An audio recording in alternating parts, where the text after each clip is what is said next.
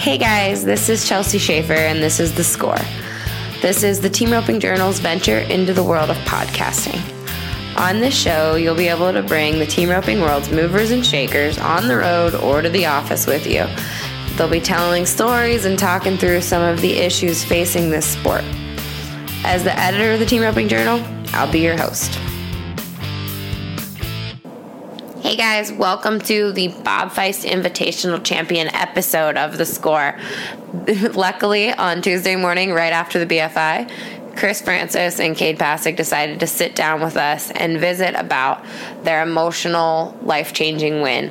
These two guys work for Matthews Land and Cattle, and they produce World Series ropings, so they're very near and dear to our hearts. They put on the ropings that you all go to at the South Point that are in the parking lot during the finale. They put on some of the best jackpots around, and we were so excited to see them win the Feist. They nearly led the whole roping. By pretty much round 3 and 4, people were whispering, "Oh my gosh, how cool will it be if Stick and Cade win the Feist?" And sure enough, they finished what they started, and they came to talk to us about it afterwards. So I sure hope you all enjoy this really special interview. I had a great time with these guys. While we were recording, people were walking by heading into the Reno Million, and I mean, every single person that walked by shook these guys' hand and patted them on the back. We probably paused the interview a dozen times to talk to people and let them enjoy all of the congratulations that they were getting. So I hope you enjoy it, and I hope you share it with your friends so they can enjoy it too, because these are humble champions and we so appreciate it. Thanks guys. I hope you have a great day.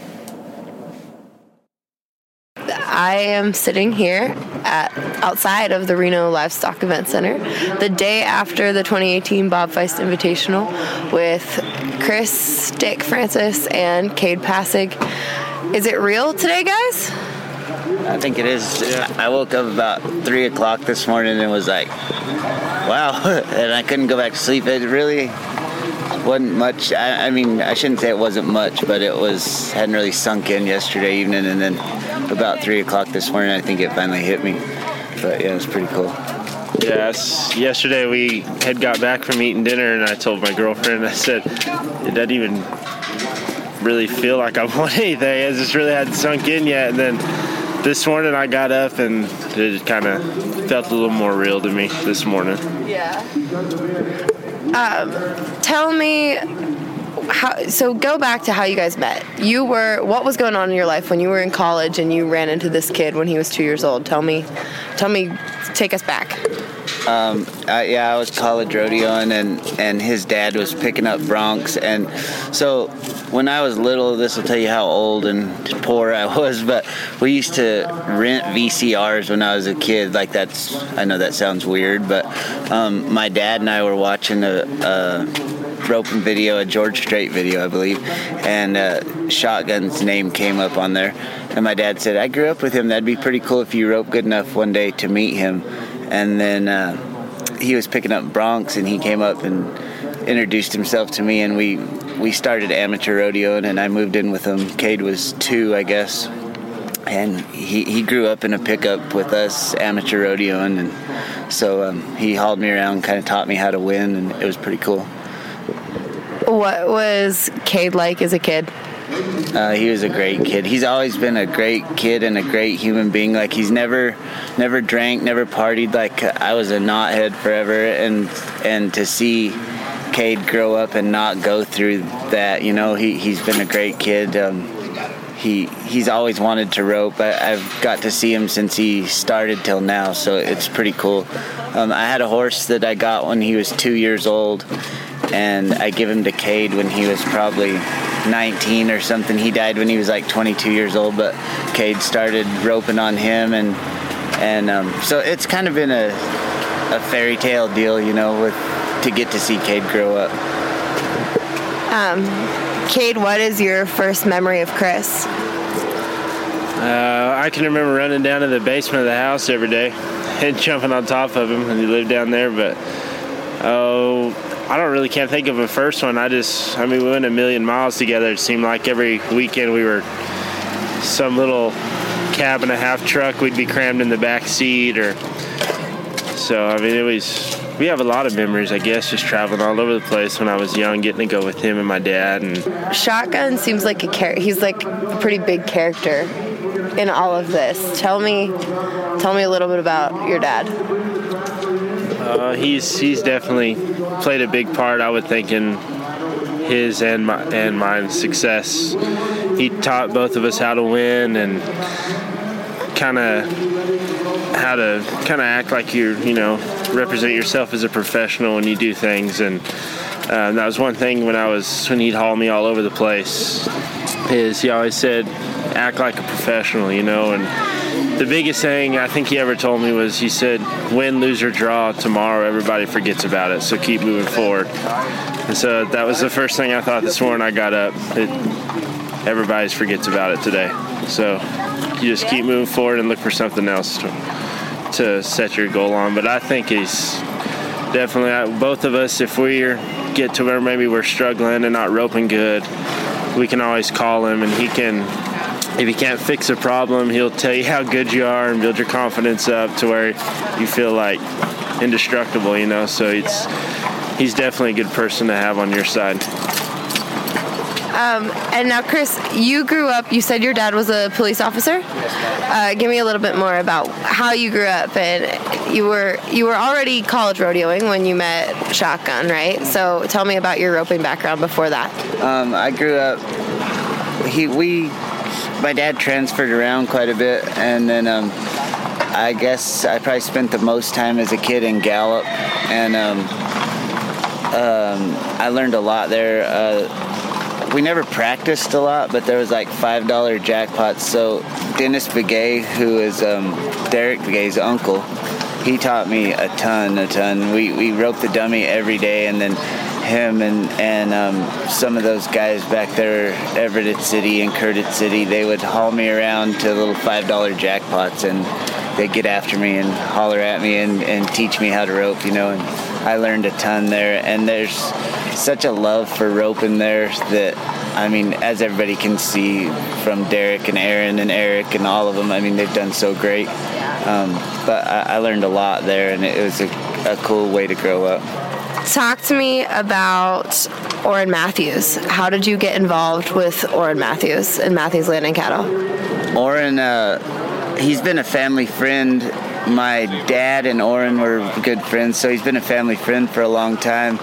And one day he told me, he said, one of these days you're going to get your crap together and you're going to be my guy and put on ropings. And I didn't think much of it. And then one day I needed a job. I had worked for some people that were great to me for 10 years or something. And we kind of, things changed, and I needed a job. And Orrin said, I'm going to put you to work. And he had some cattle that needed to be caught that they had missed. And I went and did that. And I've stayed. And he's been just great. He allows Cade and I to do what we want to do, and is always behind us. And he lets us run the ropings for him and stuff. He's been a real big help to both of us, and actually to both of our whole families. He's our boss, but he's also a really good friend to us. So what's the setup like? Do you guys live together? Do you have a place? Cade, do you have a place somewhere on the ranch? I do. We both live on the same place, like, I don't know, maybe a quarter of a mile apart. He lives kind of closer to the feedlot where we keep all the steers, and I live right beside the arena, so it's pretty nice. Right out your front door, you have an arena sitting right there. This is the first arena I've ever had, I think, at my house. We've never had one. I just roped goats, but yeah, just same place, about a quarter of a mile apart. So, what's a typical day like there at Matthews Land and Cattle? I have to tell you, and I will read you the email that Denny sent me this morning. Denny Gentry wrote a novel about you two and how you're the most deserving men to ever win the BFI, and that nobody has ever roped more steers than you two. But I'll share some more details eventually. But tell me, what's a typical day like? How many steers do you rope a day? There's really not a typical day there. Like, if we're need to break in steers, and we get up in the morning. We have a boy, Justin, that helps us, and he feeds in the morning. We sort off what we're going to break in. We break in steers all day. If we have old steers we've got to rope through, we rope through them. Sometimes we may be caking cows all day or checking fence. I mean, there's just not really and that's what I love so much about it, is there's not a typical day. You don't get wore out. Like before Vegas or before we start the spring, there's a lot of breaking in steers, and it gets kind of typical day, 7 in the morning till 7 at night breaking in steers. But I don't know, there's not really just a everyday routine. Is there a favorite part of your routine, though? Is there a favorite part of your day for you? Besides the roping, I don't really know. I enjoy riding horses and stuff. That's like I told you last week, just riding horses and just being able to get up every day and I guess be a cowboy, you could say, and having your horses and cows are your livelihood. I mean, that's not really a job to me. It's just fun. So. Denny said you guys get you just buy a great horse to break in steers with, and eventually it becomes an expensive horse that all the best cowboys in the world want. Where do you get some of your horses that go through your program? We just trade around for them. I feel like I'm kind of always looking for something for me or my wife, and if they work for us, good. If not, then we use them around there and sell them. Just kind of wherever. I don't know, we just trade around for them and buy them wherever we can and whatever. Cade, you're 24. In the note Denny sent me this morning, he said they very well, if they choose to stay home, they will be the best guys in the world that never went to the NFR and never tried. Do you want to try? Oh, I would love nothing more than to be able to rodeo full time. Both of us, I mean, we talk about it, and kind of like we had said yesterday, we just really haven't had the backing to be able to stay out there. Because, I mean, something like this, yes, for sure, can get you through. But, I mean, you're going to have a few weeks where, I mean, you can put it on the chute and you probably lose your rope, So it's hard to get through those weeks. And I truly believe that one day we'll have the opportunity to do it. I want to do it with him. I've thought, yeah, we should go out and maybe rodeo, but I want to do it with him before I do it with anybody else. I mean, we're pretty well brothers before we're partners, you know what I mean? And that's, if we ever have anything wrong with each other or anything, we'll just tell each other. And practicing, we'll just tell each other what we're thinking and what we think we need to work on or something. So, I mean, there's no other person I'd want to do it with. Chris, is there a plan? What would it take? What kind of backing? What change in the way you're living your life would it take for you guys to go make the finals? I don't know. I think it's pretty easy to say, but it's hard to do. Those guys, especially I'm old. These guys are young and they're awesome. All of them. I don't know what would have to change. I need to be able to have enough where I can provide for my family, you know what I mean? I'm not going to lose everything to say I made a run at the NFR. It's everyone's dream, obviously. And I don't know, I feel like things always work out how they're supposed to, and God's got a plan for everybody's life, and I try not to overthink it. Just if we ever get a chance to go and be able to, I sure wouldn't leave my boss hanging and just leave, but if we got a chance where we had enough where we could pay our own way and go and still provide for my family and pay my bills and him pay his bills, I would love nothing more than to try it, And now we're going to take a break from this conversation to learn a little bit more about our presenting sponsor, US Rider. US Rider is the premier equestrian roadside assistance program in the industry. Membership includes 24/7 nationwide roadside assistance coverage in any vehicle you are traveling in, as well as coverage for horse trailers, whether you have horses on board or not. In addition, members receive an extensive package of discounts on equine-related goods and services, regular equine travel and safety information, and insurance products to fit all of your needs as a horse owner or business. 2 levels of membership are available to meet the needs of all horse enthusiasts, owners, competitors, and business people. Coverage includes towing up to 100 miles for truck and or trailer, roadside repair service, tire repair and replacement, lockout service, jump starts and fuel delivery, emergency stabling, farrier and vet referral, and discounts on equine products and services. I want to tell you a little bit about that fuel delivery. My husband got his very first brand new pickup truck, and we were headed to Arizona from Colorado this winter, and he pushed the limit a little bit on that E, and we ran out of fuel in the mountains outside of Albuquerque, New Mexico. I tried the roadside assistance that was in the truck, built into the truck, and had no luck getting a hold of anybody to come out and bring us fuel. But I climbed to the top of a hill, got cell service, and called US Rider. Their first question was, are you and your horses okay? Absolutely, we were okay. We were just broke down and stuck. They sent somebody out within a half hour with 5 gallons of fuel, and that person followed us the whole way into Albuquerque to make sure we got a full tank of fuel to get on to our next destination. Guys, they are awesome. I have used them more than I would like to admit. So check it out at usrider.com and send us your feedback on it at the Team Roping Journal. We'd love to hear from you. They're a great product. Tell your friends about it, and thank you to US Rider for supporting the score. Let's go back to yesterday. We haven't really talked about what exactly happened yesterday. Was the neck catch in the short round, was there any instance of panic when he threw that and it went around the steer's neck instead of his horns?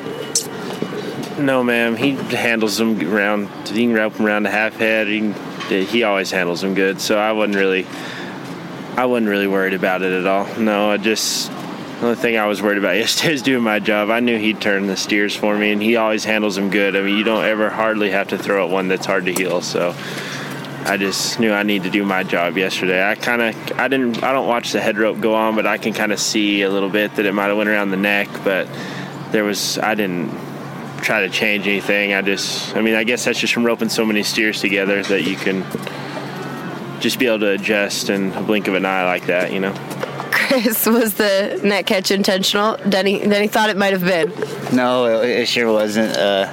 I'm not scared to rope him around the neck. It doesn't bother me, but I was not trying to get the neck right there. When it went around his neck, I was like, oh man, I'm going to screw this up right here. But I roped one around the neck in the short round at the U.S. finals for him 2 years ago, and we won third over there. So maybe I need to keep doing that. I don't know. With the partnership with the World Series, how passionate are you guys about what has team roping as an industry and amateur team roping meant for your careers? I enjoy watching it. It doesn't matter if it's from the lowest number to the highest number. I mean, I love to see people be good at things, and it's like a lot of people, they might make fun of watching the 8 or 9 roping, but like this is so pure right there. Like, people do it because they enjoy it so much, and when you get down to that and start watching it, like it's really neat to sit there and all the ropings we put on and how much people just truly enjoy to rope. They're maybe not trying to be the best in the world or anything. It's just they just truly love to do it, and so I think that's awesome. So since this is just recorded, nobody's seeing, every single person that walks by is coming up and shaking your hand. Does that make it more real with every handshake, with every... Oh yeah, my phone has just gone crazy all night. I've made it a point. I stayed up till midnight saying thank you to everyone that texted me, and I get up this morning and I was like, man, I got to start all over. It's pretty cool to have that many people in your corner, like you asked about the World Series and team roping. Right here today, all these guys going by. You said it's an industry now. Denny's taken what was a hobby, and when I was a kid was a $5 jackpot. Now it's a multi-million-dollar industry. And I mean, Cade's one of the best announcers. Not a lot of people know that. He announces all our ropings, and he's become one of the best announcers out there.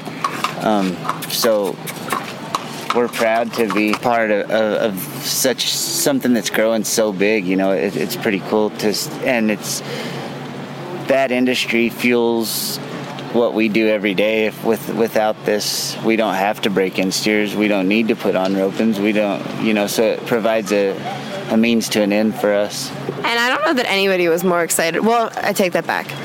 The most excited for you person must have been that guy that jumped in the arena with you. Who was that? That's a good friend of ours from South Texas. His name's Cord Kroll.